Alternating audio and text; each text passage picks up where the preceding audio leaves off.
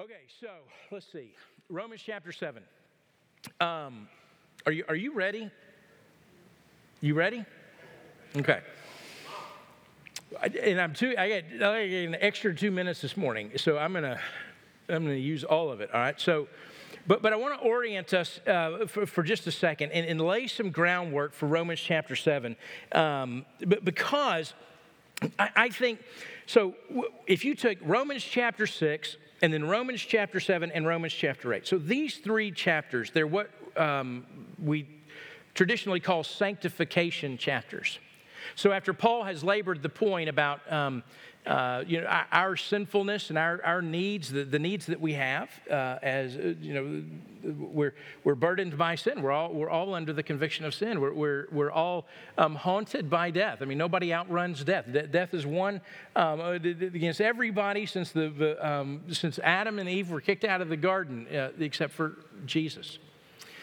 So sin is a problem. Death is a problem. This morning we look at law being a problem. But so he talks about, here's our problems. This is the solution that God provided. This solution of justification and how we are made right with God. We realize there's not anything we could have done. We are absolutely, utterly incapable of making ourselves right with God. And so God sent his Son out of eternity into history to do what we couldn't do, to die the death that we deserved, so that we could be made right by God. And we receive this as a gift from God by faith. And so that's how we're justified. That's how we're made right. And he picks that up in the sort of the end of chapter 3 and gives us chapter 4 and chapter 5 to explain what it means that God did everything and we receive what it is that God has done through Jesus by faith. Well, when you get to chapter 6, what Paul is now addressing, he's looking at, okay, if this is true, if this is a legal reality, this has happened to you, how does that look in your life now? You know, in Romans 5, you were born into one kingdom, the kingdom of Adam, under the tyranny of law and the tyranny of death and the tyranny of sin, and you died to that, and you were raised again into a new kingdom, and where Christ reigns, and now you're a new creation and a new kingdom and a new reality. How does this look in your life? How do you experience it? That's sanctification. And when we talk about this, so from a literary standpoint, what Paul is going to say in Romans chapter 7 is really, it's startling. I mean, there are a lot of shocking passages throughout Scripture, and every now and then I say, oh, this is a shocking passage. I would say that what Paul says in Romans chapter 7 overall is maybe one of the maybe the most shocking passage in all of Scripture. And as you take it in the flow of chapter 6, how does this legal reality of standing right before God work itself out in our life? It's really breathtaking. And it's hard to take in all in one breath. I mean, you read it and you think, what is he saying here? And so you press in more and more, and it has been rightly said. So the gospel, it is shallow enough for children to play in. And at the same time, it's deep enough for the strongest swimmer among us to drown. And there are times, I think there are places when it comes to God's word where we're invited by the Holy Spirit to come and swim in the deep water. My friend in seminary, had a friend in seminary who used to read these cheap paperback science fiction novels, during the week. He'd go pick them up at the used bookstore for about $1, and he'd read them in between all the theological reading and stuff like that he was doing. And he did it because he called them popcorn readings. He could just read it. It would allow his mind to go into rest, and he didn't have to think about anything. He just let his imagination go, and he didn't have to work hard at understanding anything.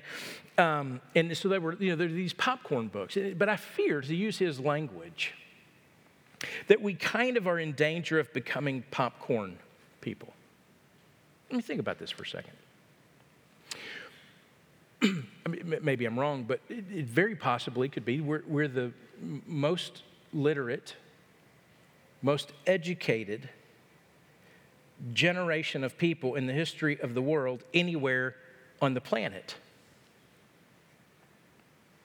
And most people in this generation do not have an attention span more than 140 characters at a time. I mean, if it's not in a Facebook post or not in a tweet or, not pretty on a Pinterest thing, that's how we want information. We want it bite-sized. We want it to come to us, easy. And I realize it, so now I'm sounding like, like an old grandpa, and I don't mean to. I mean, I love technology. I mean, I do. I love efficiency. I love all those things. But I don't know. I think if we approach the Bible that way, so we miss out. Cal Newport, his book he wrote called Deep Work, he said, listen, we're in real danger. One of the things all this smartphone and social media generation has done is it has chipped away at our capacity, he says, to concentrate and to contemplate. It's chipped away at our capacity to do that. And the thing is, I can't turn back those tides. I'm not even interested in doing it. But when we come to places in Scripture, there are places in Scripture where we are bid to, we are invited to come and to sort of drink deeply and to rest and to concentrate and to contemplate. This is one of those places. You could spend the rest of your life in Romans 6 and 7 and 8 working out the depth of grace that Paul is talking about. And so we're not just going to read over it real quick. You're going to think, man, he's going so slow. Yes, I'm on purpose. We're going to spend a couple of weeks here because what Paul says is radically transforming for us. It is no less relevant today than it was 2,000 years ago. No less relevant today. And so that's what we're going to do. I want to look at it. I'm going to read the first 6 verses of Romans 7, which is this illustration that Paul's going to give us about marriage. I'm going to read that, and then we're going to go back through and we're going to talk about it. And I want to orient you to some other things that Paul is saying here in Romans 7. So, Romans chapter 7, beginning verse 1, here's what he says. It says, do you not know, brothers and sisters? For I'm speaking to those who know the law, that the law is binding on a person only as long as he lives. So this is the thesis, okay? Then he says, for a married woman is bound by law to her husband while he lives. But if her husband dies, she's released from the law of marriage. Accordingly, she will be called an adulteress if she lives with another man while her husband is alive. But if her husband dies, she's free from that law. And if she marries another man, she is not an adulteress.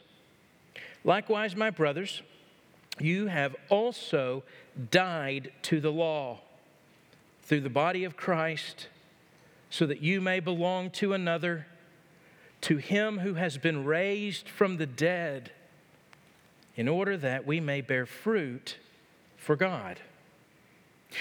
For while we were living in the flesh, our sinful passions, aroused by the law, were at work in our members to bear fruit for death.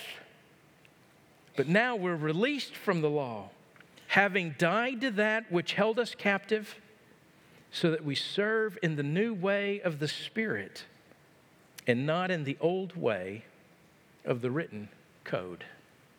If you would you bow with me? Father, I pray your word would do its work this morning, and that we'd peer into it, and Father, your Spirit would help us to understand it, and that it would not return void. In Jesus' name, amen. A couple of things to remind you about as we talking about sanctification, I need to remind you about justification. And so 3 things to remind you. 1, justification. You're being made right with God is a divine miracle of God. It's not something you work up to. It's not something you work into. It's not something if you're justified, meaning you've been made right with God, it's because God has done something, not you. He has accomplished something. He has declared something about you.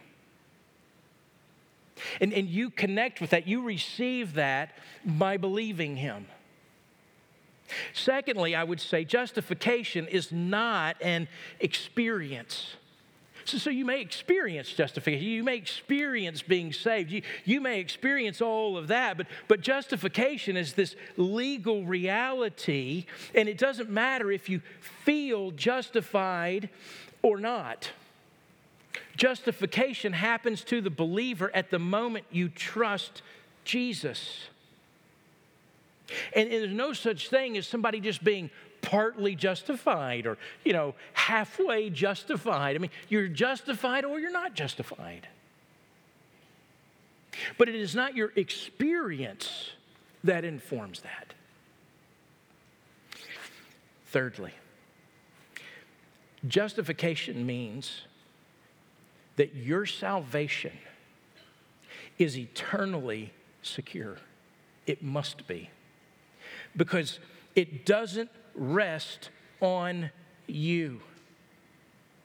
It is entirely and completely a work of God on your behalf.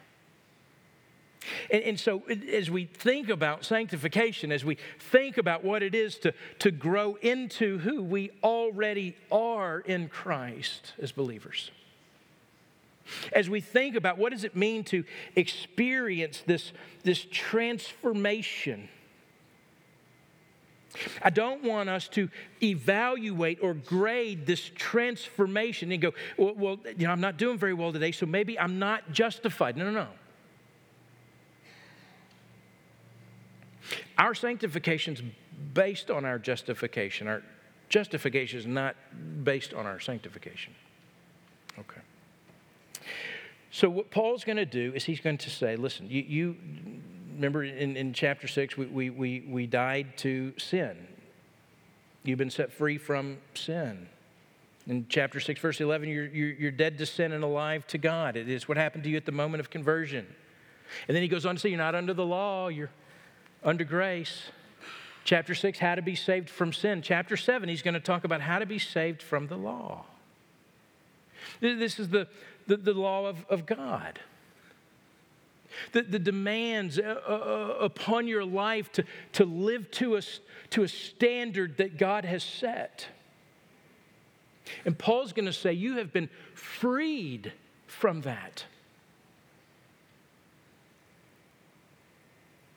See, the flesh, your old self, it's no less corrupt now that you've become a believer than it was before you were a believer. See, sanctification is not the improvement of the flesh. It's not, it's not the external forces, of the law and all these things producing this behavior change that then an inner change is gonna follow. Sanctification, in other words, it's not behavior modification. It happens from the inside out. So if I asked you a question, what is Christianity primarily about? What's it primarily about? There's a lot of people that would answer things like, well, it's reading the Bible and doing what it says. Some might say, well, it's staying away from sin and doing what's right. Or trying to live like Jesus lived. Maybe someone would say, well, it's the golden rule. I mean, you do unto others what you would have done unto you. But I would say this morning, if your answer is one of those, or if it has anything to do primarily with what I would call the standards of God, that if Christianity somehow in your mind is about the standards of God and conforming to the standards of God, you desperately need Romans 7 this morning. Because in order for this to be dealt with rightly, here's the deal. We should leave verse 6 this morning. And we get done with verse 6, there ought to be some kind of question in our mind, or we should be left with some impression that says, oh, okay, I see what you're saying. The law, even the law of God, it's a bad thing. The law of God's a bad thing. If you come to that conclusion at the end of verse 6, I haven't failed. And you know why I haven't failed? Because look at verse 7. This is what Paul says. If you got your Bibles, look at verse 7. What then shall we say? That the law is sin? And he'll say, well, by no means. But there is something about what he's going to say in 1 through 6 that might lead us to go, oh, okay, well, the law then is bad. If we understand what he says rightly. Now, he'll answer it and say, no, it's not bad. But for us to feel the weight of how radical what Paul is saying really is, then we have to hear what it is that he means. Listen, Christianity,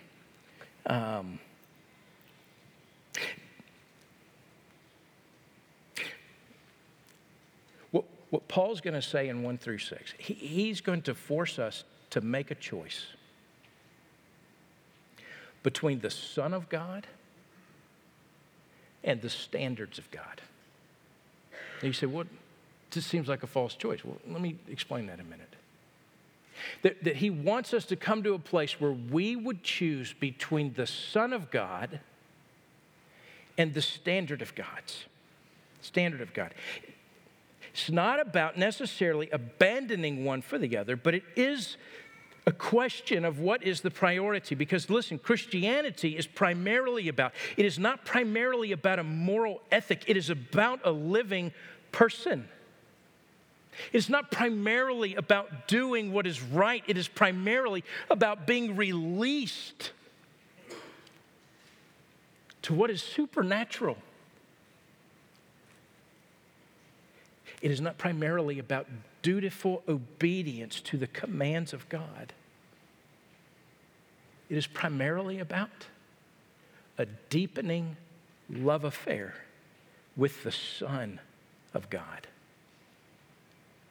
When we become preoccupied with the Son of God, knowing Jesus, knowing Him, pressing into Him, loving Him, the standards of God, those take care of themselves. But if the standard of God becomes our priority, if it becomes our preoccupation, and how we're doing, and did we do enough, and did we not do all the other things, when that becomes our focus, our relationship with the Son of God doesn't take care of itself. It'd be like this, to use the marriage analogy. You could read all about marriage. You could read all the books. You could master all the content. You could do all the things that the book said to do about marriage. And somehow convince yourself, you know what? I have a great marriage because I do all the things. And yet in that you have forsaken knowing the one you're married to. You've forsaken pressing into and knowing who that person is and what they think. You mastering content about something doesn't mean that you know anything. All right, so that's the issue. We're no longer under law. We are under grace. And his thesis here is in Romans 7:1, and he says that the law here at the end of 7:1, that the law is binding on a person only as long as he lives or she lives. Now, this word binding is interesting. So we miss it in the ESV, but it is the same word that he uses in Romans 6:9 when he says, death no longer has dominion over you. It's the word Kyrio. It's the word for Lord. It no longer is your master. Death is no longer your master. It is also the same word he uses in 6:14 when he says, sin doesn't have dominion on you anymore, over you. Sin doesn't master you. It is not your Lord anymore. So here in 7:1, what he's saying is the law is your Lord. It is your master. It has ownership and rights over you.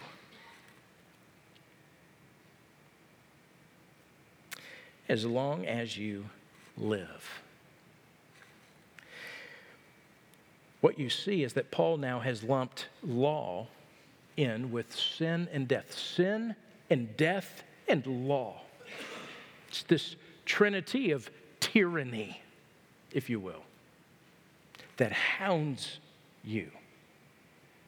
And Paul's saying, listen, as long as you're alive in this kingdom, which means this in Adam, this way you were born into, the law is binding over you. It is master over you. Martin Luther said it this way. He said, the law says, do this, and it's never done. Grace says, believe this, and everything's already done. And that's the difference. The death of Christ has set you free from the dominion of death. It has set you free from the dominion of sin. And it has set you free from the dominion of the law. You live in a new kingdom now, under a new leader, under a new king, as a new person, a new creation. And there are these relationships. Verse 3, we're going to be free from the law. Verse 4, we're dead to the law. Verse 6, we're released from the law. And so Paul, in verse 2, he's going to move into this is the illustration. I'm going to illustrate it with a married woman. Now, you can use marriage for lots of illustrations. He uses it in Ephesians 5 to speak about, so the love of Christ, our relationship with Christ, how Christ loves the church. He illustrates that with marriage. Here, he's illustrating marriage, illustrating this legal binding of the law over you with marriage. Because when you're married, and particularly in this day, you were legally bound to the nature of marriage. Law bound you to marriage. That's why at the beginning of wedding ceremonies, I say things like marriage is not something to be entered into lightly. That's why marriage vows end with something like, till death do us part, or as long as we both shall live. Socially, morally, legally, you're bound by marriage to another when you are married. And it is illegal, particularly here, it is illegal to have another intimate relationship while the one to whom the law has bound you is alive. But Paul says here, when this particular woman's husband dies, she is released from the law. It means to annul or to destroy. It's the strongest possible way of saying that a bond has been broken because it has been destroyed completely. She has a new status. She's completely free. And with all that means to pursue another relationship. There are no hindrances whatsoever. So in verse 3, he explains how all this goes. And in the argument, it's going to be that we have died to the law, and it no longer binds us. And the reason that it no longer binds us is that as good as the law is, and he's say later it's good, the law doesn't have the power to change us. So it serves, he's going to say, the law aggravates in us the sinful nature that we have. It reveals about us our rebellion against God, but it cannot save us. It cannot make us righteous. It cannot redeem us. Listen, the law cannot change us. You have to hear that last. It cannot change you. The law does not change you. What the law does is it binds you to a legal reality. It reveals your sinfulness, and then it weds you legally to the obligation of death. The law demands death for your breaking of it. You're only obligated, you're only bound to the law as long as you're alive. Once you die, you're no longer bound. Dead men don't sin. Dead men aren't bound by the law. And this external force, this external power of the law is gone. It has been replaced, he's going to say at the end of 6, with this internal empowerment of the Spirit. Now, beginning in verse 4, look with me. So he's going to say that our death to the law, this freedom from its captivity, brings about a new relationship with the Trinity, with the triune God. Well, we die to the law so that we belong to Christ, he's going to say. We've been raised from the dead in order that we may bear fruit for God. Verse 6, we've been released from the law so that we serve in the new way in the Spirit. And if you look in verse 4, he says likewise. And so, to be honest with you for a second, this is where Paul's analogy with marriage gets a little bit tricky. So think about this. What Paul has done is he's given you an analogy of marriage where he says, hey, so this woman, this particular woman, she is bound to her husband by the law of marriage. But then the husband dies, and she's been set free from the law. It's okay, I get that. But now what Paul's going to do is he's going to make an illustration, and he's going to mix up all the parts of it.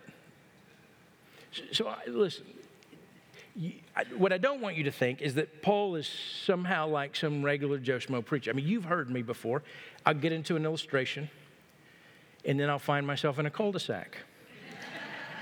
And I don't know how to get out of it. And so I just say some nonsense and move on and hope you forget about it, and then I don't say it the second hour and, all that stuff. But that is not what Paul is doing. But Paul wants to make a point. Listen, death changes things. But the law doesn't die. In fact, he's going to be sure he's not killing off the law. You're the one that's going to die. And when you die with Christ, because you're united with him, and then you're raised again with him, you died to the law that had dominion over you. And so it no longer has dominion over you. Paul will say in verse 5 something that is very radical, and I want to look at it. He's going to say this: for while we were living in the flesh, our sinful passions, and then notice what he says. You see that? They were aroused by the law. The law now, he says, no longer arouses the sinful passions like it did when we were in the flesh, because when the law aroused those sinful passions, it had consequences and we bore fruit for death. The prevailing view in Paul's day was this, though. In fact, the Mishnah said it, the more Torah, which is the law, the more Torah, the more life. Well, what they believed was that the law, if you knew the law and you loved the law and you followed the law, that it had the ability to counteract the sinful impulses that were inside of you. And that what you did with the sinfulness that you would feel rising to the top and you're always trying to squash down is you needed more law. Because the more law, the more life. Sin brought death, and the law would bring you life. But Paul is saying, listen, he says, no. I know for 1,500 years you thought that. It's not how it works. The law doesn't bring you life. You know what the law does? It arouses in you more desire for sin.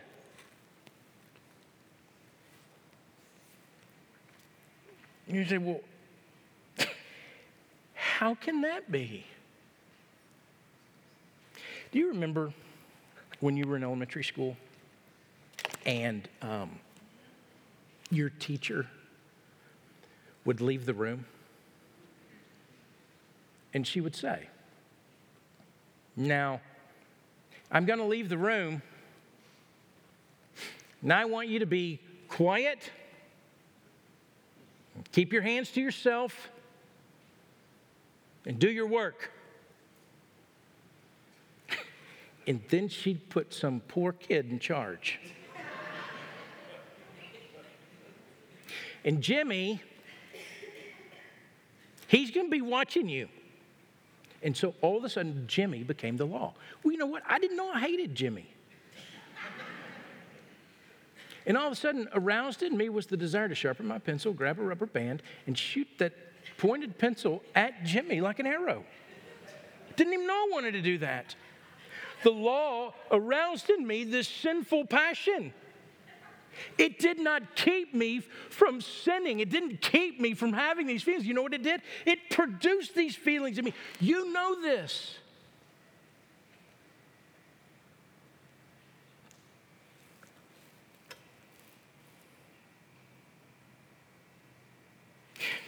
But when we die to the law,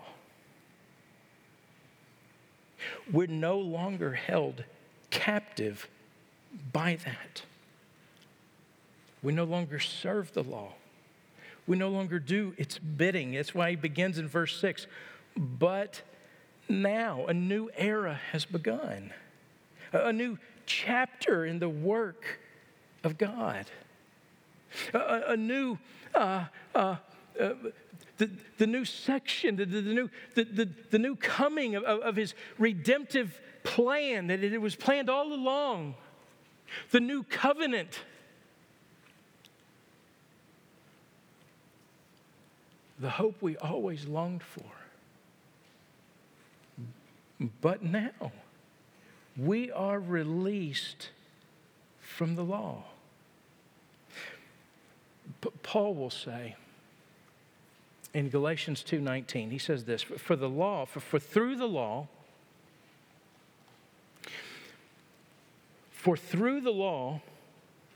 I died to the law, so that I might live to God. And he said, for it's no longer I that live, but Christ that lives in me. Because see, here's the deal.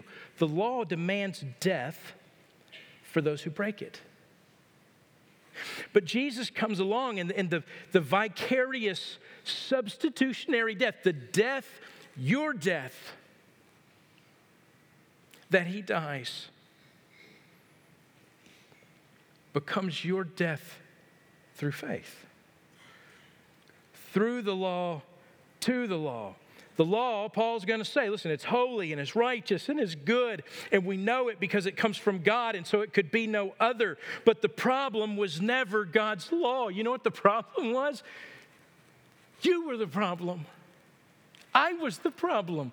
Humanity was the problem.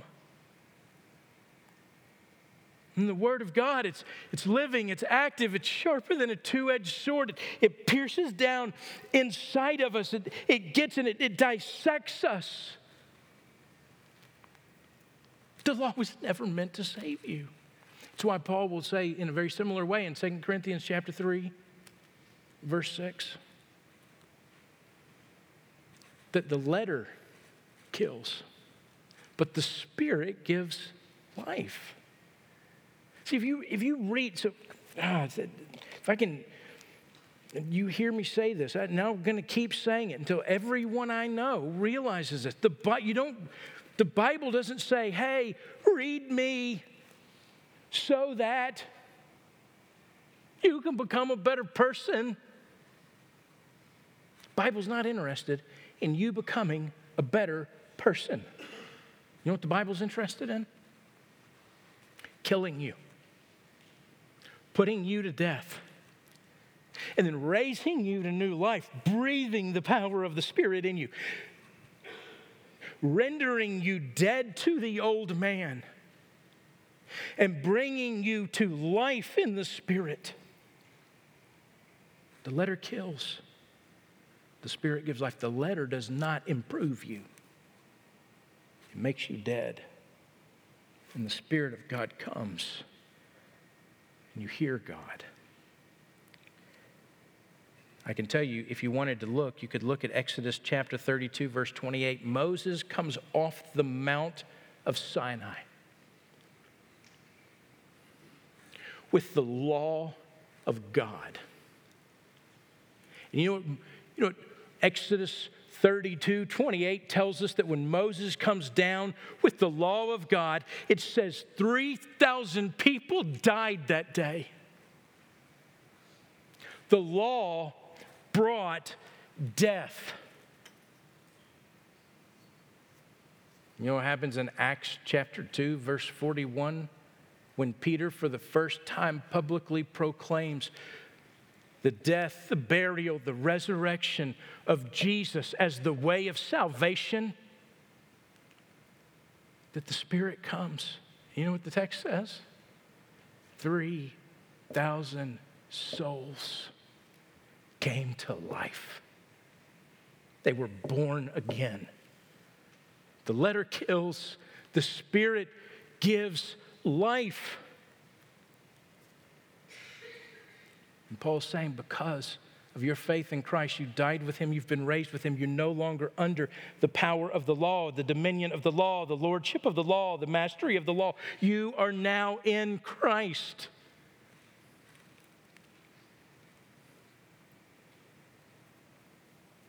The law had you dead to rights.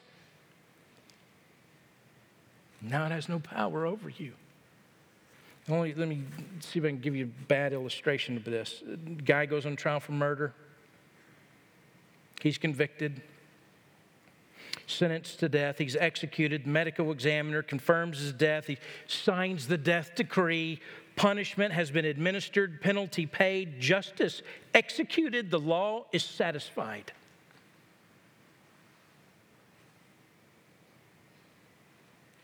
And he's dead for 3 days, but then he comes back to life.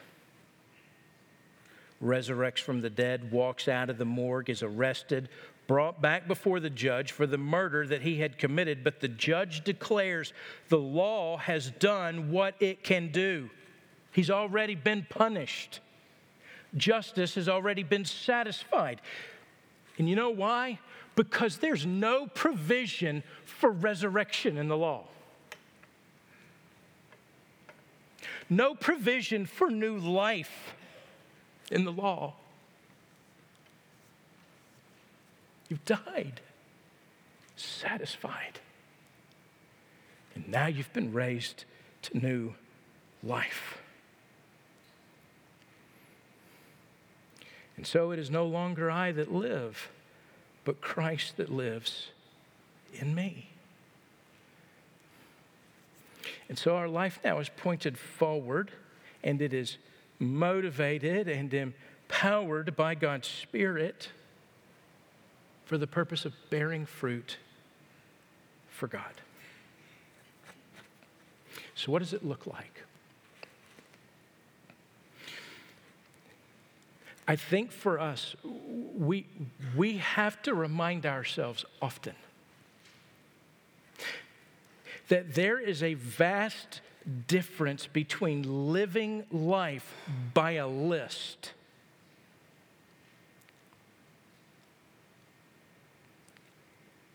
or living life to a person. It is the difference between a person you can know or a performance that you must achieve. It is the difference between delighting and a duty. It is the difference between life and law. The difference between a relationship and a legal obligation. There is the external code of the law, God's moral precepts. It's the old way. It's just this is what you do. There is now a new way. You have been raised to a new kingdom, with new desires. There is now this internal desire. God's law is written in your heart, and the Spirit inclines your heart. You have new desires. It's the difference between being commanded and being enabled. The law commands you, but it enables you with no power for obedience. The Spirit comes and it enables you and empowers you and encourages you and energizes you.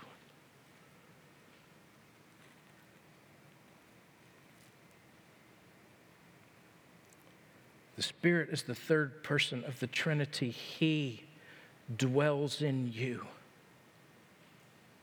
He empowers you. It's the difference between hostility, which before we were saved, the commands of the law, they provoked us, they incited us, they aroused our passions. There is now, instead of hostility, there is delight. Because the Spirit causes us to delight. It's the difference between fear, if you don't obey, fear of being punished, or fear of not having God's favor, but now there's gratitude because it shows us that in God's grace, we are loved, we are accepted, we are counted right. So we don't have to work for what we already have. It's the difference between working for something to perform, to make yourself acceptable, never feeling like you make it, and now relying on the Spirit of God. He who bears witness to you that you are accepted by God because of the merit and the work of Christ, not you. And that you rely perfectly and completely upon all that Jesus is. Not worried about what you're not, but complete in Him. You don't have to work to try to make it. You live with the confidence you've already made it. Here's some things to know. We'll get into it next week, and there's more to say. The law is not evil. It's good. Oh, the law is good. And it's important and beautiful, and we'll talk about that. But it was never given to save you. And it was not given to sanctify you. It was given to reveal your sin and to drive you to Jesus. In the New Testament, both the motive for keeping the law and the method for keeping the law have changed. The motive isn't to be saved or to be sanctified or to gain favor with God. The motive is now, because of all that you are in Christ, you just bring glory to God and you serve Him and you bring honor to Him. And you get to do that because now you're acceptable. And the method is not your willpower and your self-works and your list and you grading yourself all the time about how I'm doing. And the method now is the provision of the Holy Spirit that indwells you. You say, well, how do I work that? Well, you don't. You believe by faith. You trust the Spirit. You follow the Spirit. You yield to the Spirit. We'll talk about that more next week.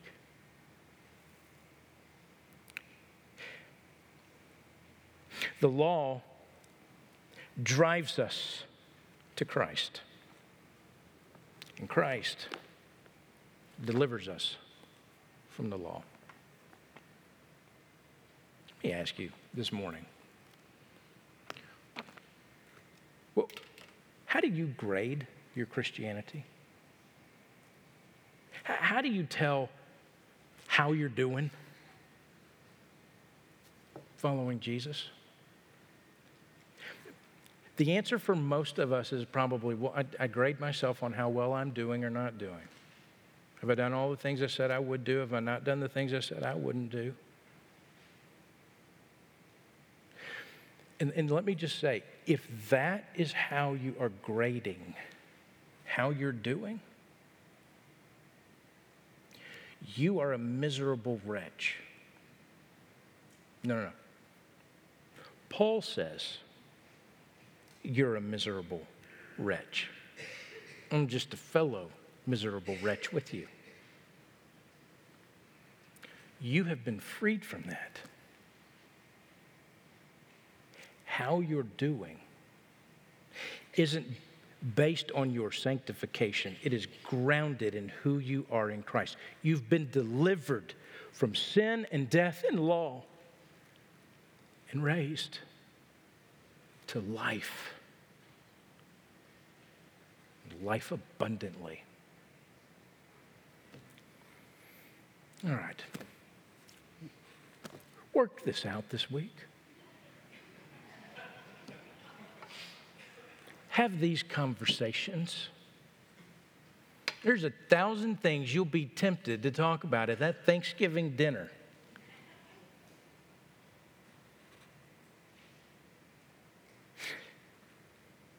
You know what?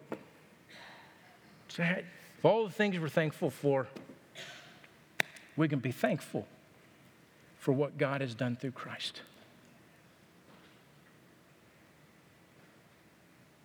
How are you doing? Listen, if you're a believer, you already made it. If you're a believer, you stand perfect in the sight of God. Now live that reality out. You have nothing to earn. It's already yours. If you would you bow with me and let's pray.